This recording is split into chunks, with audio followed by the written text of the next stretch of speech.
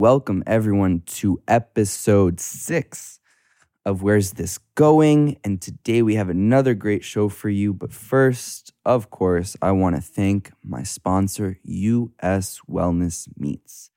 All of their beef, lamb, bison, and dairy products are 100% grass-fed and grass-finished. They're also loaded with amazing nutrition like conjugated linoleic acid, known as CLA, omega-3 amino acids, and a host of vitamins and minerals. CLA is a cancer fighter, a muscle builder, and supports immune functions among many other health benefits. And as we know, omega-3s are anti-inflammatories. At US Wellness Meats, they specialize in a variety of special diets and have hundreds of paleo, keto, Whole30, sugar-free, and AIP, which are autoimmune protocol-friendly foods. I encourage you to know your food and know your farmers. Their food and farms have been featured in numerous major publications, best-selling cookbooks, and broadcasts, including the New York Times, Chicago Herald, Paleo Magazine, and many, many others. It really does make a difference. Put the best quality fuel in your body and get the best results. Grass-fed and pasture-raised foods are nature's high-octane fuel. Check out uswellnessmeats.com for over 400 different options of some of the best products in the world. Use code PODCAST for 15% off your next order at uswellnessmeats.com. Go do it. And I also want to thank my other sponsor, Infinite CBD. Use promo code WTG10 and receive 10% off of all your favorite products at infinitecbd.com. And now, I have the great honor of having my next guest. She is a comedian. She's half Spanish, half American.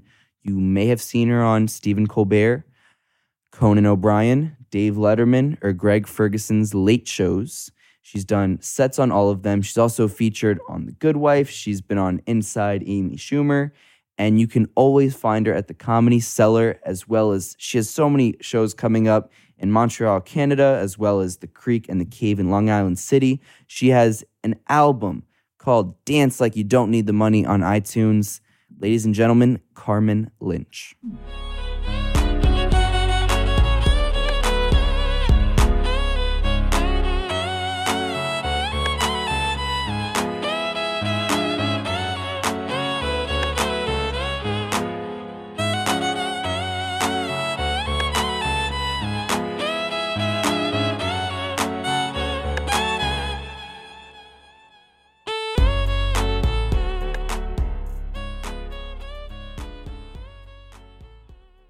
And we're live. Beautiful. So today I'm with Carmen Lynch. In the introduction, it is mentioned your appearances on Colbert, Letterman, Conan, Craig Ferguson, as well as you're on Inside with Amy Schumer. Mm-hmm. Lots of different shows you've been on. But I first wanted to start, we were talking a little bit before, not to get into, how'd you start too much. But I just want to ask you the first time you did stand-up, if you remember when that was and what that was like. I actually was too scared. I didn't even know I was going to get into stand-up. Like, I was living in New York pursuing acting, and then somehow my friends, we decided to go see a stand-up comedy show, but I had no idea it was any kind of career option or anything. And how old are you? That was like, I don't tell. No, I'm just kidding. That was like 15 years ago. Wow. So it was a long time ago. Did you ever imagine that 15, 17 years later, you'd be doing it full time? No. And here's why. Because when I went to see the comedy show, I was like, oh, I see. So Seinfeld and Ray Romano and Roseanne Barr, they all got into stand-up and got a sitcom, and that's what I really want. So I'll just do stand-up for a little bit, and then maybe I'll get a sitcom. Like, not that arrogantly, but more like just, not arrogant, but ignorant. You know, I just didn't know what I was getting into, but I thought it was a good way to display my acting or writing skills, but did not think at all that I was going to pursue it as a career. What were you like as a kid? Were you kind of... I was very shy, but I was also very silly. But I was only silly around specific people, and I was only silly at home. So around my close friends or at home, I was like insane. My sister was like, "You're so annoying. Just stop." But then in public, I was a little more like around people I didn't know well. I was much shyer. And actually, I think stand-up kind of broke that shell because I grew up very shy. Like we lived in Spain and I was a little bit embarrassed to speak sometimes because I had learned Spanish first, I said things incorrectly. So when we moved to the States when I was 8, sometimes I would say, kids are, they're not really nice or whatever. So they'll be like, that's not how you say that. So I was kind of shy because of that. And then in middle school, I wore a back brace because I had scoliosis. So that kind of made me even more reserved and withdrawn. So looking back, I mean, never in a million years would I ever think I would be a comedian. But, I think sometimes when you keep it all inside, sometimes at some point in your life, you just have to get it out. And you talk about, so you're half Spanish, half American. Yes. And you do comedy in Spanish as well. Yes. Mm-hmm. How is that? How have you found that kind of doing it in 2 different languages? And do you change your style at all when you're doing some of the comedy in Spanish? Yes, but not on purpose. I find that, and I've noticed this with other friends who do stand-up in English, who are like, I want to do stand-up in Spanish too. And because I run a show with my friend Brian Grassi, and we have friends who speak Spanish and do 5 or 10 minutes, and their persona is more lively as well. So I think either you care less when you do it in a second language because it's not really your job, and you play more, or there's just that like kind of Spanish, sassy side. Because my mom is way more passionate about things than my dad. My dad is very deadpan, which he's American, and it reminds me a lot more of my American stand-up. And then my mom will just kind of fly off the lid. Are they funny themselves? No, they're not. They're not at all, actually. My uncles are funny. My aunts are funny. I think my parents are, my mom gets jokes. My dad is silly, but he doesn't really he's not that funny. They're very literal, my parents. So yeah, I've thought about that. I'm like, where am I getting this from? It must be some uncle or aunt. And you talk about last year you were on America's Got Talent, which I just actually rewatched it this morning. And oh my God. I don't think I even watched it. It's interesting because I was actually, the other day, I don't know, are you familiar with Kill Tony? I've heard of it. What is it? Tony Hinchcliffe. He does a live podcast actually where he'll read names out of a hat of volunteers and they'll go up and do stand-up for 60 seconds for some of them it's the first time in their lives.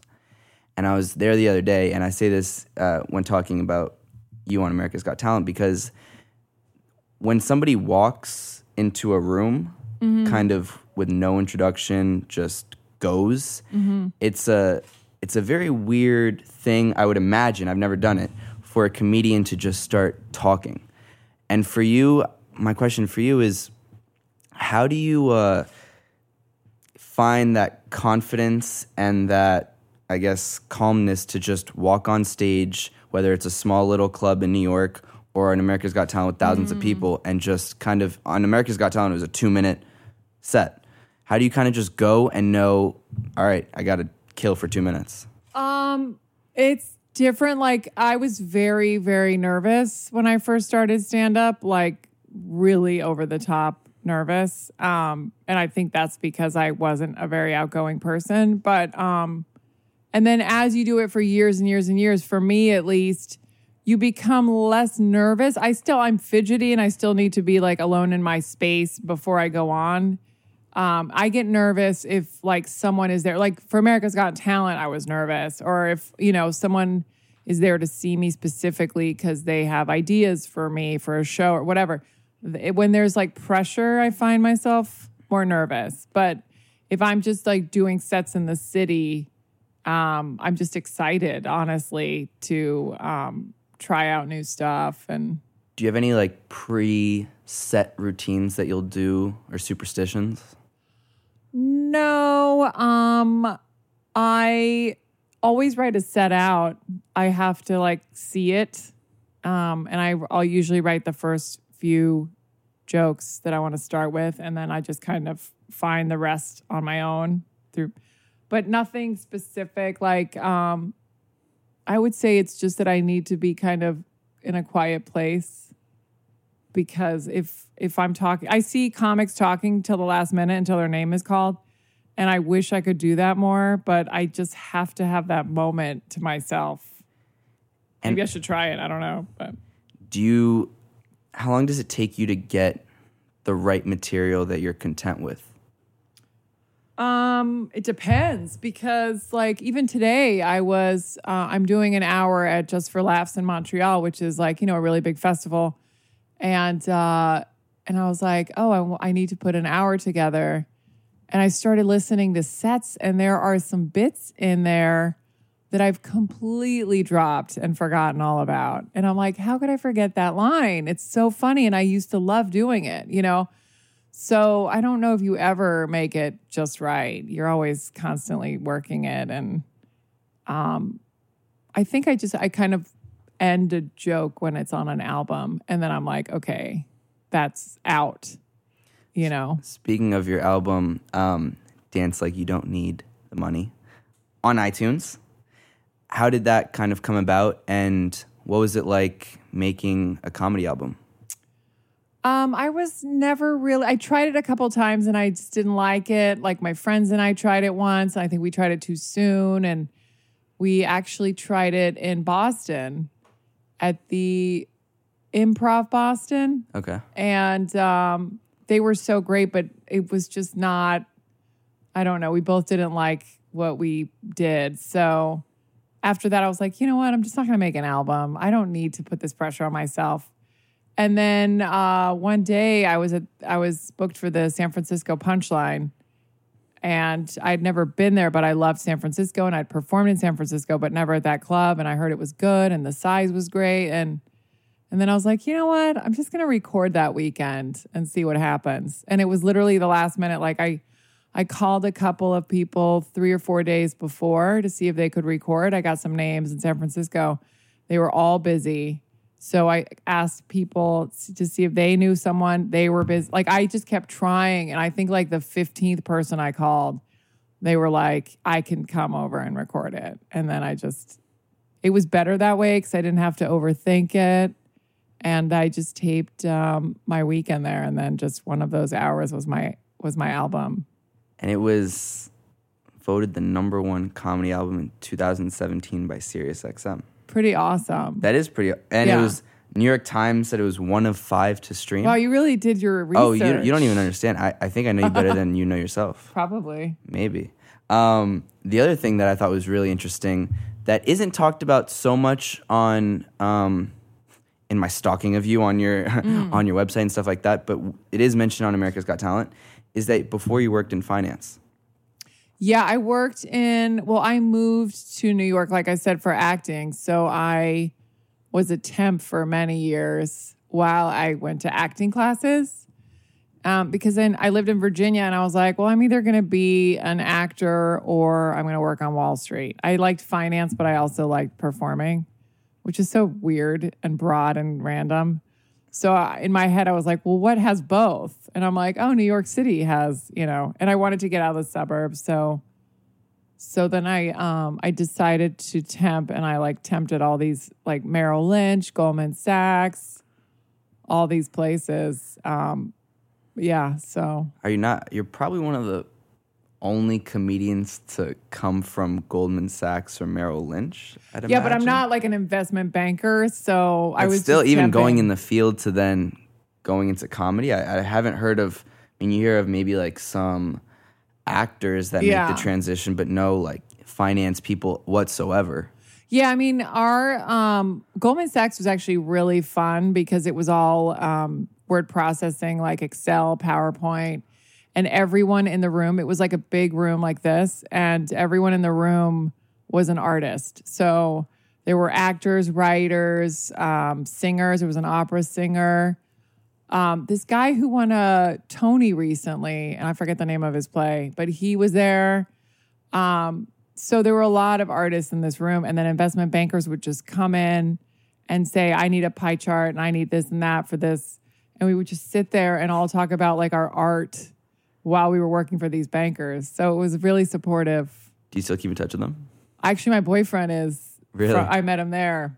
Yeah. I mean, we've only been together like 3.5 years, but that 10 or so years in between, we lost touch and just kind of, which actually worked out perfectly because then I was able to like start my stand-up and he started writing and, we just had our own lives. So, but yeah, I'm close to maybe like 2 or 3 people who I worked there with. And that was at Goldman? That was at Goldman Sachs, Based in New York? Yeah. And then at nights you would go do comedy? Well, it was a 24-hour word processing center. Oh, wow. So like at first I was in acting classes, so I did the night shift. I would work from like 7 p.m. to 3 a.m. Always fell asleep at the computer. I could not stay up. And then when I decided to pursue stand-up, I was like, can I do the 9 to 5? And they were like, sure. So they constantly had people in the room just doing stuff for bankers. And then what was it like when you that moment where you're like, all right, I'm going to focus on stand-up full time? That was when I got laid off. After Goldman, I was unemployed a lot in between, but I temped for an insurance company and then went permanent with them because I stopped doing stand-up for a year because I wasn't sure. I had a lot of like mixed thoughts in my head. Like, is this a real career? My parents were having a really hard time with it. Like, it was just all in my head. And I was like, you know what? I don't even know if I'm doing this for the right reasons. Am I rebelling? Like, I had no idea. So I just stopped performing. And I didn't say it was going to be for a year. I just stopped. And then about a year later, I was like, I'm not happy in this real world. I need to go back to being an artist. Like, this sucks. I couldn't do it. And so from then on, I was like hardcore. What is it about comedy? I mean, you just said like you kind of like missed it or you had that like craving. What is it about comedy that for you, I think it's probably different for everybody, kind of brings you that desire or that comfort? Well, it's both the, because I thought when I stopped, I thought it was the writing. So I was like, that's fine. I'll just get a job. I'll do really well in the real world, but I'll just like write a book or and then it took about a year to be like, no, it's actually the performing. Because I didn't think it was the performing side because I was such an introvert and I was so shy. And I'm like, I bet it's just the creative writing side. And then I realized like, no, it's actually almost that challenge and that fear to get on stage. Because a lot of people after a show, they're like, oh, I'd love to do stand-up, but I'm just too scared. And I'm like, no, we're all scared. Like, it's not like, I mean, I can only speak for myself, but I was just as scared as anyone else who says that. You don't just say like, I can do this, I'm funny. It's the drive of wanting to tell jokes, and the creating of the joke to me is like the best part, is because once you have a joke that works, it's like fun to do like on late night TV or a special or whatever. But the actual creation, the birth of that new joke, that to me, there's nothing like it.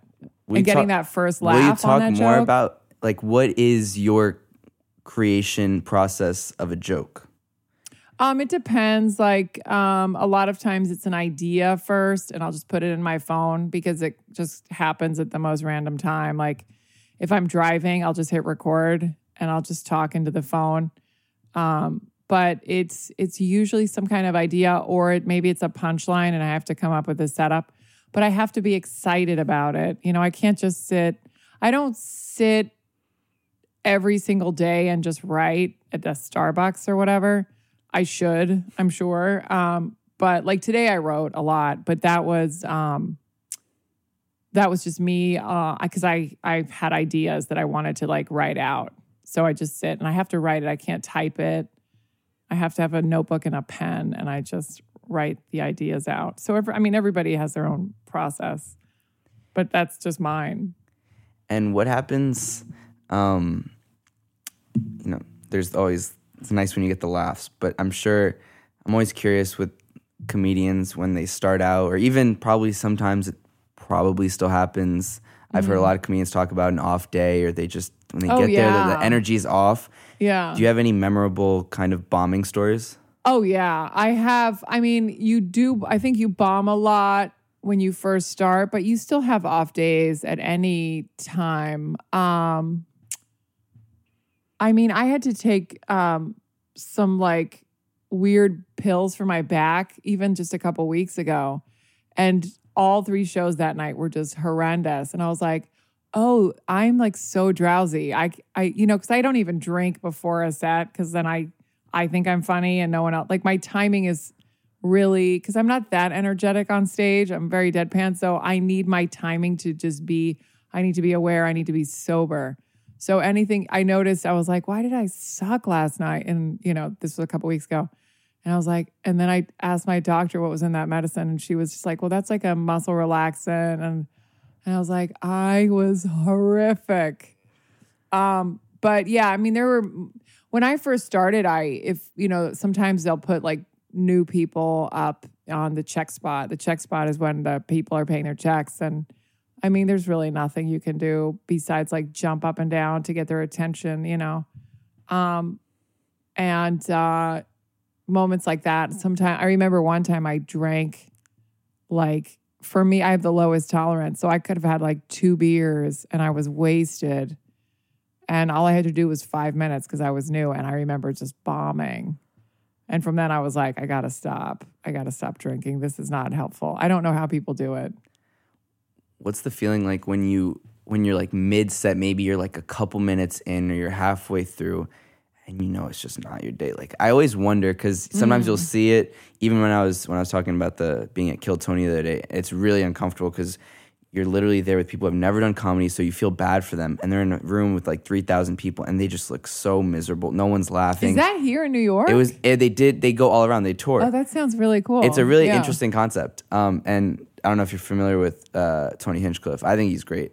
Yeah, no, I don't know his stuff like well, but I'm going to write that down. But wait, what was your question? What's it like when you're halfway through a set and you're kind of bombing and you're just, what's going on in your head? Does it kind of kill the entire vibe? Does it kill your energy? What's that like? Because I've always wondered what it's like for people who are just kind of, it happens to everyone. Sometimes you just struggle a little. Yeah, I mean, sometimes you just have to just go through it, just get out. And sometimes it's the audience, like, I'm like, they don't like my dark sense of humor, or they're very conservative, or, one time I opened with a Trump joke and it wasn't even that big of a deal. And I had to just dig myself out. Where was it? Long Island. Oh. Yeah. So, yeah. And ever since I went back there, I was like, all right, I'm just not going to do that again. But sometimes it's fun to like shake them up a little bit, and I'll go further. I'm like, oh, and you can play around with them too. Like sometimes I'll be like, oh, you clearly aren't ready for dark humor. And then some of them will be like, no, we're ready. And I'm ready. I'm like, are you sure? And then when I do it, I'm like, yeah, you asked for it, but yeah, it just, sometimes you just have to get through it, or you're just like, I'm just going to get paid after this and then I'll never see these people again. I think that's why doing it in a different language is so fun too, because when I go to Spain to see my family, like I love the challenge of doing it in Spanish, but sometimes I have had shows there where I'm like, I am leaving the country in a week and I will never see these people again. And there's something really liberating about that. Because I think I read somewhere that you prefer to do your shows in places that you won't see them ever again. No, it's not that I prefer. It's just, it's easier to, I would say no, maybe like the first 10 years, I wouldn't even invite people I knew. I would be like, oh, it's sold out, At the very beginning, you do have to bring people to get on. They'll have like bringer shows. So I was forced to, and I've had like nightmares where I'd forget my jokes on stage and I'm like looking in this like packed room and I don't know where they're sitting. And suddenly I make eye contact with my friends and I just like so embarrassed. But yeah, for a long time, I just wouldn't. And then even to this day, if people come to my show, I'm like, just sit in the back. If it's an important show, like I had one where I had a couple of industry people come, and my friends were like, can we please come to this show? I was like, you have to sit in the dark. I don't want to see your face. It's going to throw me off. Does it freeze you up a little bit when you see somebody that you know?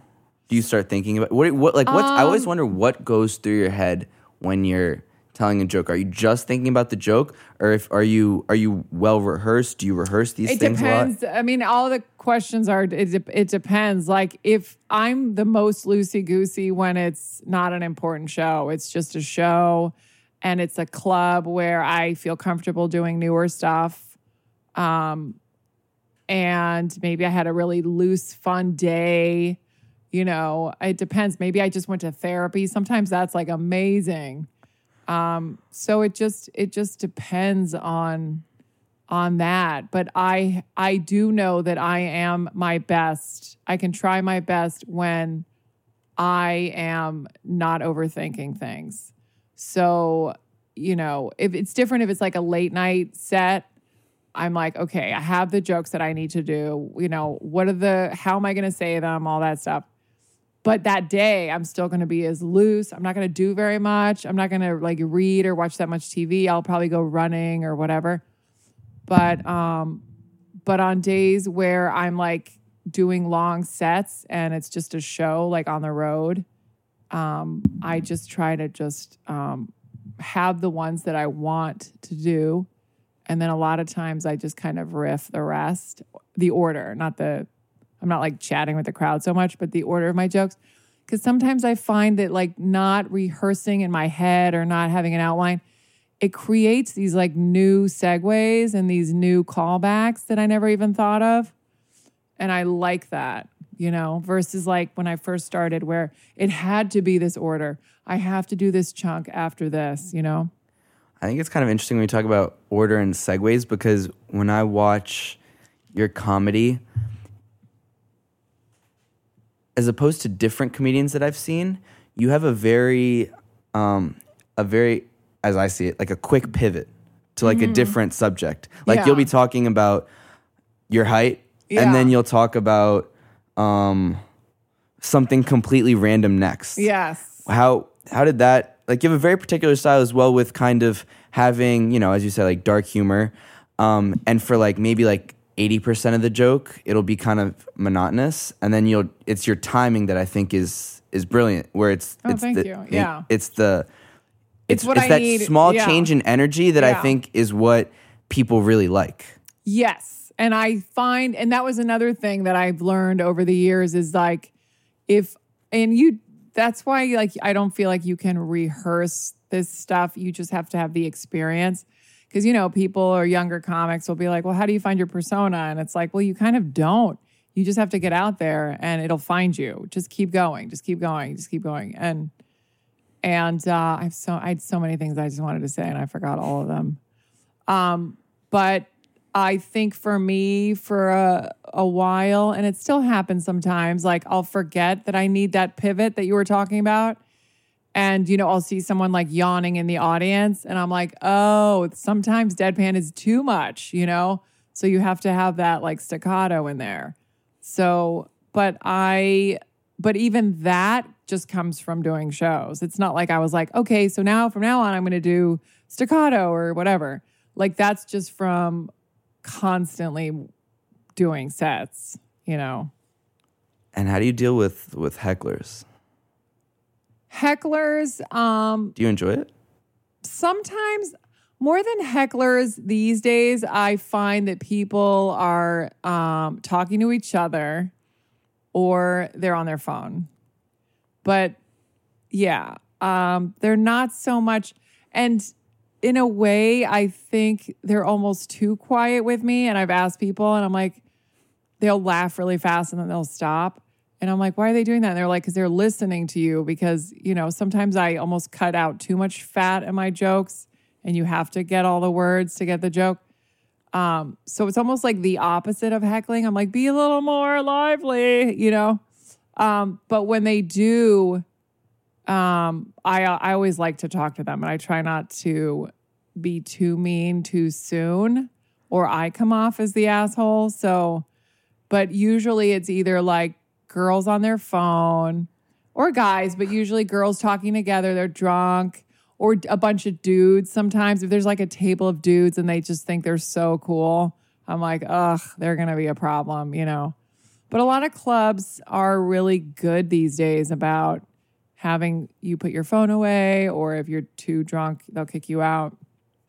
Do you have any favorite clubs that you do? I mean, in the city, I love the Comedy Cellar. It's just always good, and it's always a diverse group of tourists and locals and comedy fans, people who've never been to comedy shows. But I also like a lot of rooms, like bar rooms that where I can try stuff. You know, I wouldn't want to be like an A-list club every single night, because a lot of the fun is like finding that joke and then taking it when it's ready, taking it somewhere like the Cellar. But I also love the road. Like, I love doing the road. I think it's fun. What's it like? What's life like on the road as a comedian? I mean, it's different everywhere. I love traveling probably just as much as I love stand-up. So for me, it's the opportunity to go places. Like, you know, I just came back from Niger and Egypt and Bahrain, and I went on a military tour there. And I've been to like Pakistan, Iraq, Kuwait. So all those places are just something I wanted to do regardless of stand-up, but I just have the opportunity because I'm a comedian, and they were like, do you want to come? You know? So, but even if it's like Ohio, I mean, it's not exciting, but it's probably 3 days, you know? No offense to your Ohio listeners, but... No, it's okay. I don't know how many listeners I have in Ohio. But I don't even know, like, you know, like this weekend I'm in Missouri. I've never been to Springfield, Missouri. It's 2 days. I'm sure it'll be fun. I like to see what the clubs are like everywhere. And I like to walk around during the day. I don't really stay in my room so much. So it's like, I don't mind it, you know? Speaking of before, when you talk about going to Kuwait and Egypt, that's a little different than going to Ohio. Yeah. And I went to Ohio right when I got back from Bahrain. A little Egypt. culture shock. Yeah. Can you talk more about that? Because I read that earlier. It's part of you're performing for the military? Is that what it is? Yeah. I mean, some of that one was for the troops. So how's that work? You go from city to city, and then it's the American troops, like their bases, or how? You go to the bases and you perform on the bases. And is it like a group of comedians that go? Yeah, I've gone where it's just 2 of us, and sometimes it's 3 of us, and sometimes it's 4 actually. And is it a program, or how does it come about? It's the Armed Forces Entertainment, AFE. So I've done quite a few now, but you can go to Armed Forces Entertainment to like. And they'll hire like singers, and they love cheerleaders and all that. Like, you never know what the military wants to see. I think in the summer, like now, they love concerts, but in the spring and in the fall, they'll hire comedians, and they'll hire groups of comedians. So it's like the USO, but it's like just a different organization. And so they'll fly you out there, and you stay there for how long? Depends. I don't know. I mean, like, when I went to Greenland, we went for one night because that was it. There was just one show. But then we were in Egypt for like 4 days. I was in Iraq for like 7 days. It just depends on who's putting the tour together, and when can the soldiers see the show, and when can the comics get there. And you know, it just depends. They're all different. Do you find that soldiers are a different audience than most? Yeah, a lot of times if they're very, very young, they're not going to want to hear about like, my friend's married and she has a daughter. You know, that's not going to be their thing. So it just depends. And then I've done shows where like colonels and captains are there, and they've been in the military for 30 years. So I'm like, okay, well, now I can pretty much talk about anything because they've lived through all of it, you know? I haven't heard of that. Do you have any special connection to troops or the I mean, my father was in the Navy, so, and I think it's a really good experience too, to see, you know, how they handle being apart from their families. They're extremely grateful to have entertainment come out, especially places like Iraq or Niger, you know. Do you get to talk to them? To the troops? Yeah. Oh, yeah. There's like a meet and greet after the show.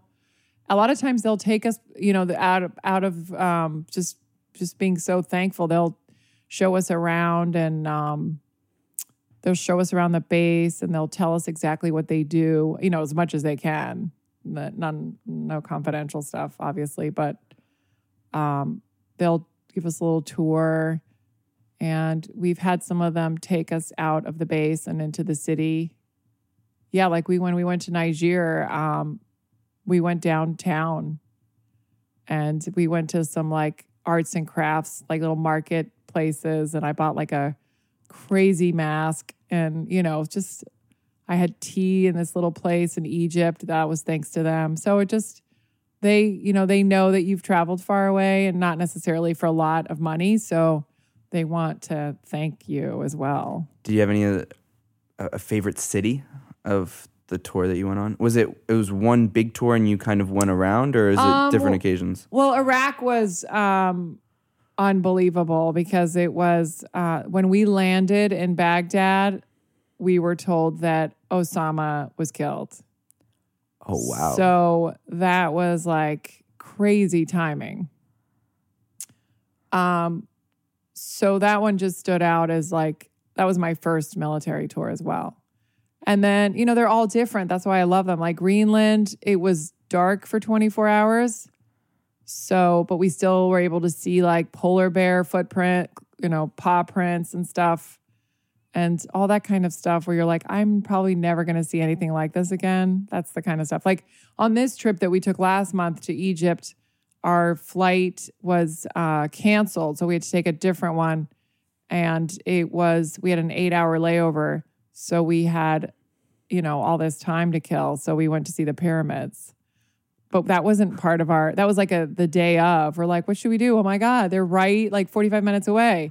And Uber was like $5 each. It was so cheap. So it was just that kind of stuff where you're like, oh, this is an experience that I didn't expect. Wow. This is you and 3 other comics. That you knew before? Yeah, like that one I actually led. So I was allowed, they told me to pick 3 people.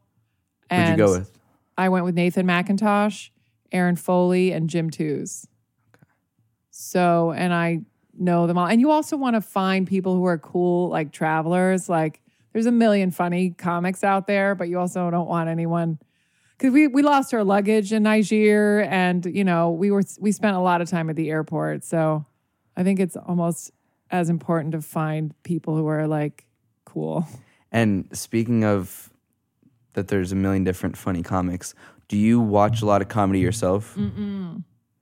I think that's why people, because I've been told before, like I have this like weird style, and I think it's just I never grew up with it. So I never, like I said, when I moved to New York, I was like, oh, this is a thing. I grew up watching, funny stuff, I grew up watching SNL.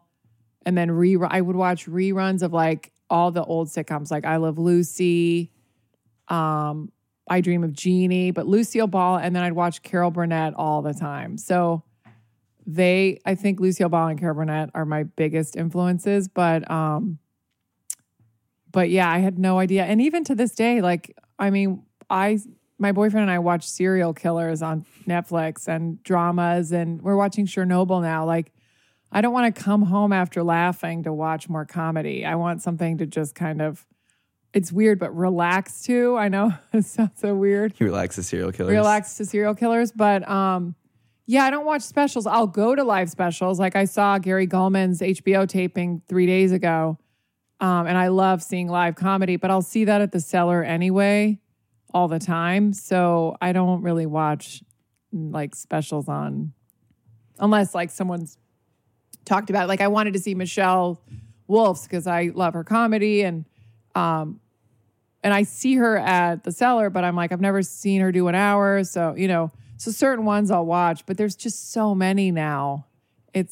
I mean, if we watched everything that was good, I haven't even watched Fleabag and everyone's talking about it, you know, it's just so much out there. Are you speaking? I wanted to ask you before of shows growing up. Are you a Chappelle Show fan? Yes, I didn't watch all of them, but Have you met him? Yes, I did. What's he like? He was great. He was amazing, actually. I met him in Brooklyn somewhere, and then I can't even remember what it was, but he was at the Cellar, and then I was with a group, and he was like, knew some of the people in the group, and he was like, well, let's go to this thing in Brooklyn. And he's very smart. He's so smart. Yeah, he is very smart. Have you seen his specials? No, I need to. I know. Have to. Those are so good. I know. Excuse me. I've seen him like one time I was at the Comedy Cellar and I'd ordered dinner and he was about to go on. This was right before his specials. That's why I'm like, well, I probably have seen most of him.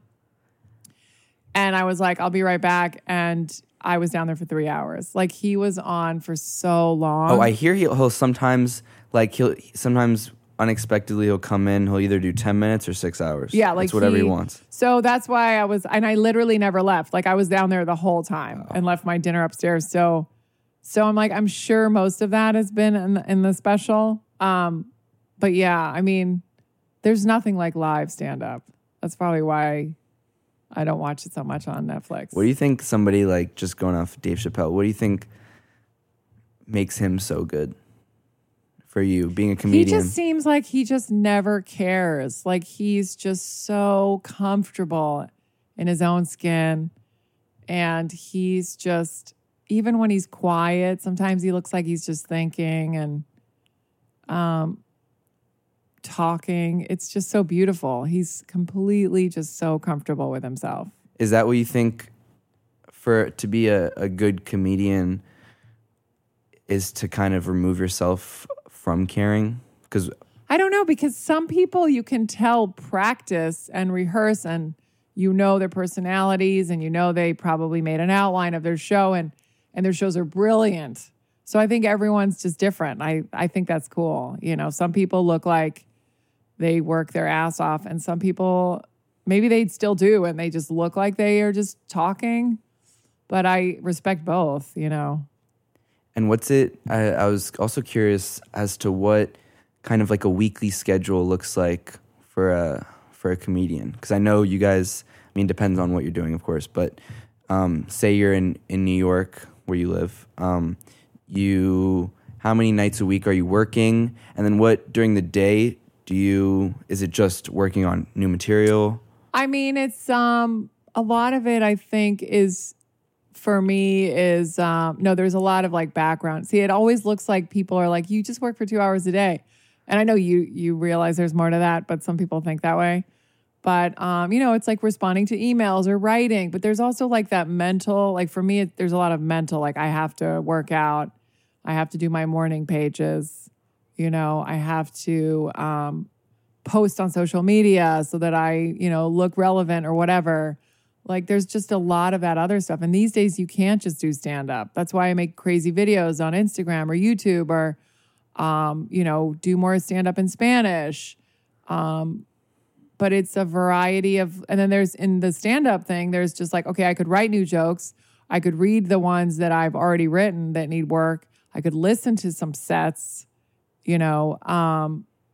So there's so much.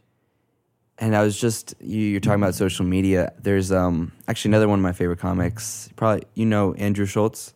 Oh yeah, I love him. He's great. Are you friendly with him? He did our show in Spanish. Oh, really? Yeah. He was on, I think it was Rogan the other day. I don't know if you listened to any Rogan. Yeah, he was on Rogan. I saw his tweet. And he said something actually pretty interesting because he's very good at maneuvering YouTube and so good. Like all his social media is just it's very captivating.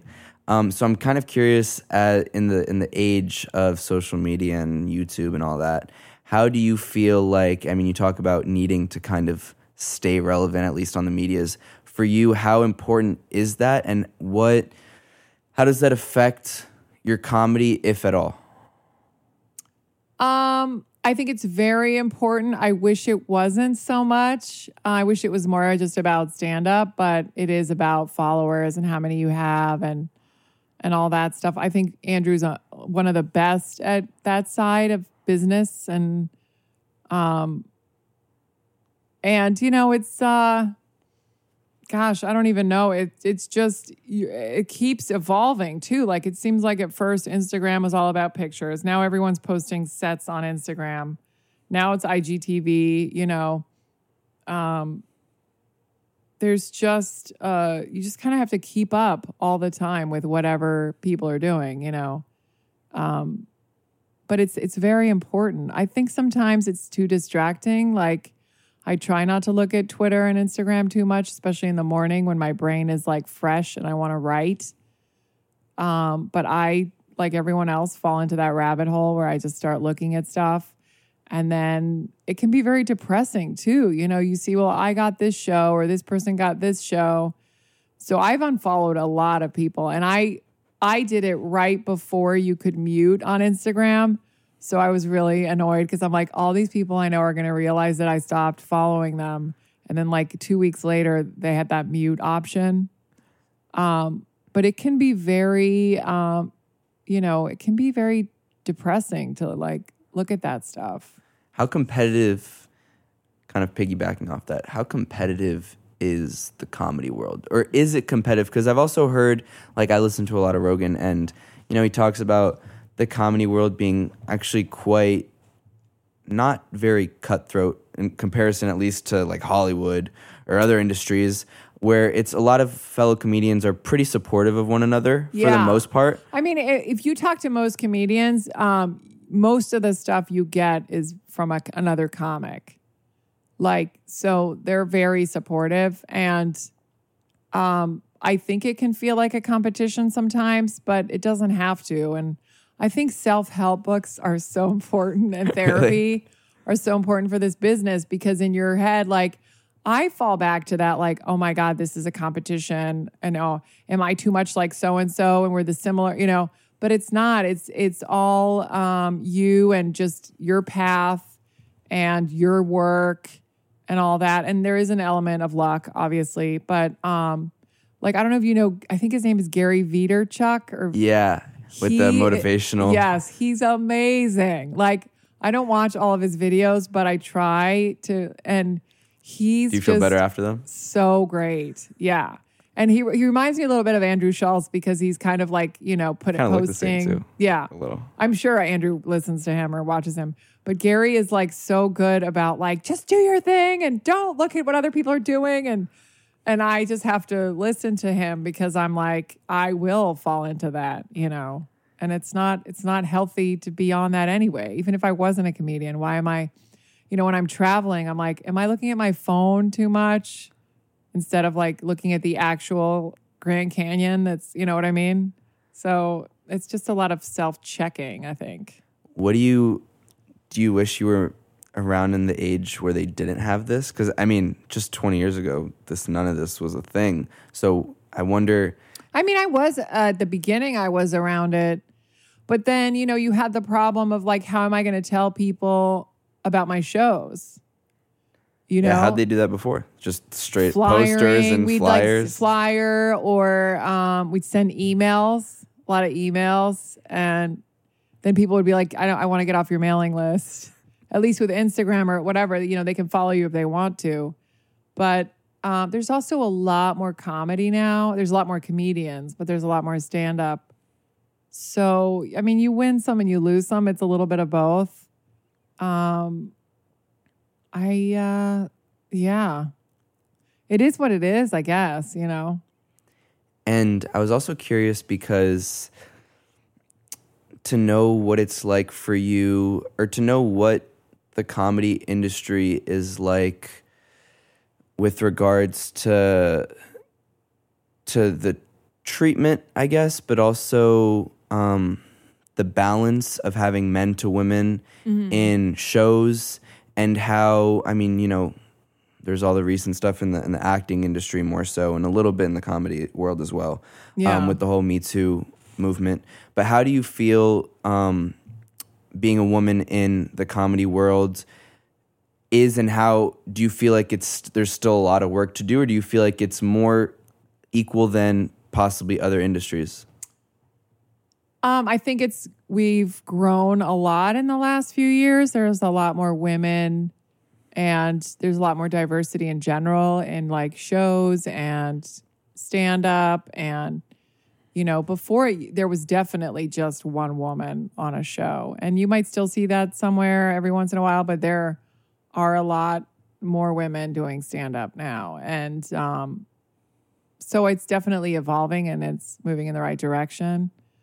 Obviously there's still work that needs to be done, but I think the door is open and it's just going to happen. And do you have any advice for, I guess, either young girls or young boys and girls, young rising comedians that are comedian hopefuls? Don't do it. There's too many of us. Just find something else. No. If you really want to do it, I think it's so cliche, but it's, get on stage and write. I think it's very natural to go through ebbs and flows. Like I wasn't writing for a long time, but I was performing a lot. So then I'd be like, oh, I don't have a lot of new jokes. And then I'd do the opposite. So I think they're both super important. But always like do other things, be grounded, have friends and like have friends, because a lot of times these other comics are your friends, but you also need like real, regular civilian friends and have relationships. Don't put it all into stand-up because if that doesn't work, people get really depressed. It can be a very difficult industry, like, many others. But we talk about some of the times, I'd imagine kind of like anybody in any job, you probably had many doubts and probably wanted to quit a bunch of times, I would imagine, at some point. Or did you always just know, like, look, this is going to be hard, but I'm going to make it through? Or can you talk about some of those times that you did have those doubts? Well, that year that I stopped doing it, I thought I quit. Like, I was like, I'm not going to do this anymore. I don't know if I'm doing this for the right reasons. I'd rather just know for sure what's out there. I kind of feel like it's kind of like dating someone and you're like, I'm not ready to get married. I need to see, I need to make sure this is the right thing. And then you end up going back to that person. You're like, no, I love you. You know what I mean? So it felt like that. I was like, I'm not really sure I want to do this, but I know I can write all the time because I've always been from third grade. I've Dear Diary. I've had journals. I've had all kinds. So I'm like, if that's it, then I'll just write books or whatever. But I had no idea. But then one day, I think sometimes silence just kind of helps you when things are quiet. I got out of stand-up and I was like, it took a while, but I was like, oh, no, wait, no, I love that. And I never looked back from then. Like, even if I have a difficult day or I didn't get something I wanted, it's not like I want to quit. It's more, what can I do about it? Why is this so hard? What else can I do? And then it just becomes more about like, well, what else can I do? I'm going to do stand-up, but, I'll do shows in Spanish because it's so fun. Oh, I'm going to make videos because I love acting. Oh, I'm going to, and then if you have a lot of stuff, you don't overthink that one thing, the stand-up part, And would you say that you feel like comedy is somewhat of an obsession? Do you feel? Oh yeah, it's an addiction for sure. It's like, are there times where you just can't sleep and that's all you're thinking about? No, it's not like I can't sleep. I can't sleep if I'm thinking of something funny and I don't get up to write it down. I'm like, you're gonna forget. Just do it. Get it out. But it's more of an addiction, or I don't know if addiction's the right word. It's an obsession in the sense, like, if I have 2 days, like tonight I don't have any shows. And in the old days, I would have been like, oh my God, I can't believe I don't have a show. What does that say about me? And I would give meaning to it about how, like, every awesome comic in the city has 3 shows a night. Why do I have 0? And then tonight I'm like, well, no, that's ridiculous. Like, I'm going to go see a movie with my boyfriend and you have to live to get material, and I wrote a ton today. So I'm already like checked off, like, I did my job. I did my work, Do you feel like you have to write every day? I want to. I've been slacking a lot lately because I've been addicted to like the editing. Like, I just learned editing on iMovie and I just want to make movies. And it's not like I've been sitting around watching like soap operas. or whatever. So I am sort of creating and working. But I have to stick to just writing a little bit not every single day, but a lot, almost every day. And even if it's in an hour, but in the morning when I'm just waking up. Do you just sit down at a desk, or do you have to be in the same mindset, same place, or it's anywhere? It can be anywhere. Usually in the, we have this section. I don't live in a huge place, but we have this corner with a lot of books, and we call it the library just because it sounds so nice. So I sit in the library and I just write. I have my coffee and I'll just write. Yeah. And But I take a lot of breaks in between. Totally. And that's okay. As long as I go back, like I'll write something and I'll be like, is that true? And then I'll Google it and I'll be like, hold on, what happened on that Instagram? And I'm like, but sometimes I have to like move my phone and put it in the other room. But there's a certain chunk of like anywhere between 1 and 2 hours where I'm trying. And this is not every day. I'm not saying that, but I'm trying to get there. Is most of your content true real life stories? True experiences, but that's usually in the setup. The punchline, I start to go a little crazy. Yeah, but it has to come from a true place. Like it has to have meaning to me, and I have to believe it. Yeah, like and you can tell when someone doesn't believe you because they'll be like, "Did you really have scoliosis, or did you really go to India and did that really happen to you? Is your mom really Spanish?" Those are like 3 that I really get, and I'm like, yeah, like I can't make up that my mom's Spanish. That would be so weird. Yeah, and are there? You kind of talked about when you made a Trump joke, but do you feel like in the Trump era, it's a little overused, or do you still? Because I've heard some comedians like they're like, I'm not gonna even talk about Trump. Like it's so every single day, late night. I mean, we love Colbert, we love all of them, but it's always got to talk about Trump, and then you get into it. As a comedian in this hyper political era, I'd say, do you kind of stray away from it, or do you still use it as a source of like the gift that keeps on giving? No, it is. It's overdone, especially in New York and in America. I love doing it overseas. I think it's fun because I think it's funny that I go overseas and they're talking about him almost more than I do. And I'm like, yeah, but he's my president. But they love to talk about him. And but yeah, I love doing my jokes about him because they're not as saturated. I mean, it's just they're fresher out there. Here it's just like we're done. Yeah, we see it on TV, we see it on SNL, we see it everywhere. Like who cares? But yeah, when I did it in Long Island, it was a while ago. When Trump first became president, I mean everyone was doing them, and and it was so fun. And then it just feels like one day it was like, that's it, we're done. Do you have any? Who do you think people are going to pick on next in this next election? I have to do my research. I don't know. There's so many now. So many people running. I haven't even given it a thought. What do you think? Oh. Who do I think? Who's going to be the next? I mean, Biden's getting a lot. Oh, Biden's getting a little. Well, I think it depends. Well, yeah, it depends where you are, and it depends what you believe in. Yeah. But I think Trump, I don't think there will ever be another gift for comedians and late night hosts like Donald Trump. Not in our lifetime, yeah. Or ever, I don't know. But not in a very long time. I kind of hope not, to be honest, but yeah, it's sad. It's scary to think that he might return for another 4 years. But it's almost like too difficult to even fathom. Like I can't go there. I wonder what the comedy world's going to do if that happens. I think it'll. Well, I don't know. I don't know what the world is going to do if that happens. That's a better point. Yeah. The other question I had for you is, what you've been now in comedy for a while, but still, I'd say early. Where do you see your career? Where do you feel like you're at now? And what is next for you? And what do you kind of hope to do in the future? I mean, I hope to definitely do more on-camera stuff, but always do stand-up. Like, I don't care if there's just something about performing live that I just absolutely love. So whether I just do that or I made a movie or whatever, I would just always want to just keep doing stand-up. That just feels like very grounded. It feels like a part of me. But I hope to have a special soon. I think a lot of people are putting theirs up on YouTube.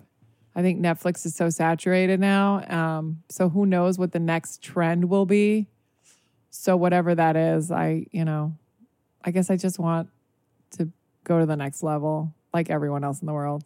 And also, more Spanish stand-up. I think there's a lot of Spanish audiences out there and we just have to find them. Is the stand-up world or is the comedy world as prominent in Spain or Europe? It is, but it's just different. It's how do you adjust to that kind of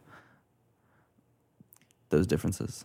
I don't know. It's the adjusting comes more in the material than it is, if it's a European city and they speak English, but it's their second language, I might slow down a little bit. But it's really more if I do it in Spanish, it's more in just getting the words right or picking jokes that would make sense out there. Do you use some of the same jokes that you use here and translate them? Yeah. Sometimes I do. And have you found that there's success with that? Some of them are, and then some of them do better sometimes. And then some of them don't work at all. And I'm like, I'll try it one more time. And then I'm like, you know what? There's something about this certain joke that doesn't work. It's almost not worth, but it's fun figuring that out. So. Beautiful. Okay, so you can find Carmen on Instagram and on Twitter at Carmen Comedian. Your album, Dance Like You Don't Need the Money, on iTunes. You have upcoming shows, July 16th, 17th, 19th, 20th, 7 p.m. at the Creek in the Cave in Long Island City. Look at you. Yeah. And yeah, the big one, July 27th, headlining Just for Laughs in Montreal, Canada. And you can find all of your work and a lot of links and contact information and upcoming shows and all that, tickets, CarmenLynch.com. Carmen. Couldn't have said it better myself. Thank you so much for being here. Thank you so much. That was fun. It was fun.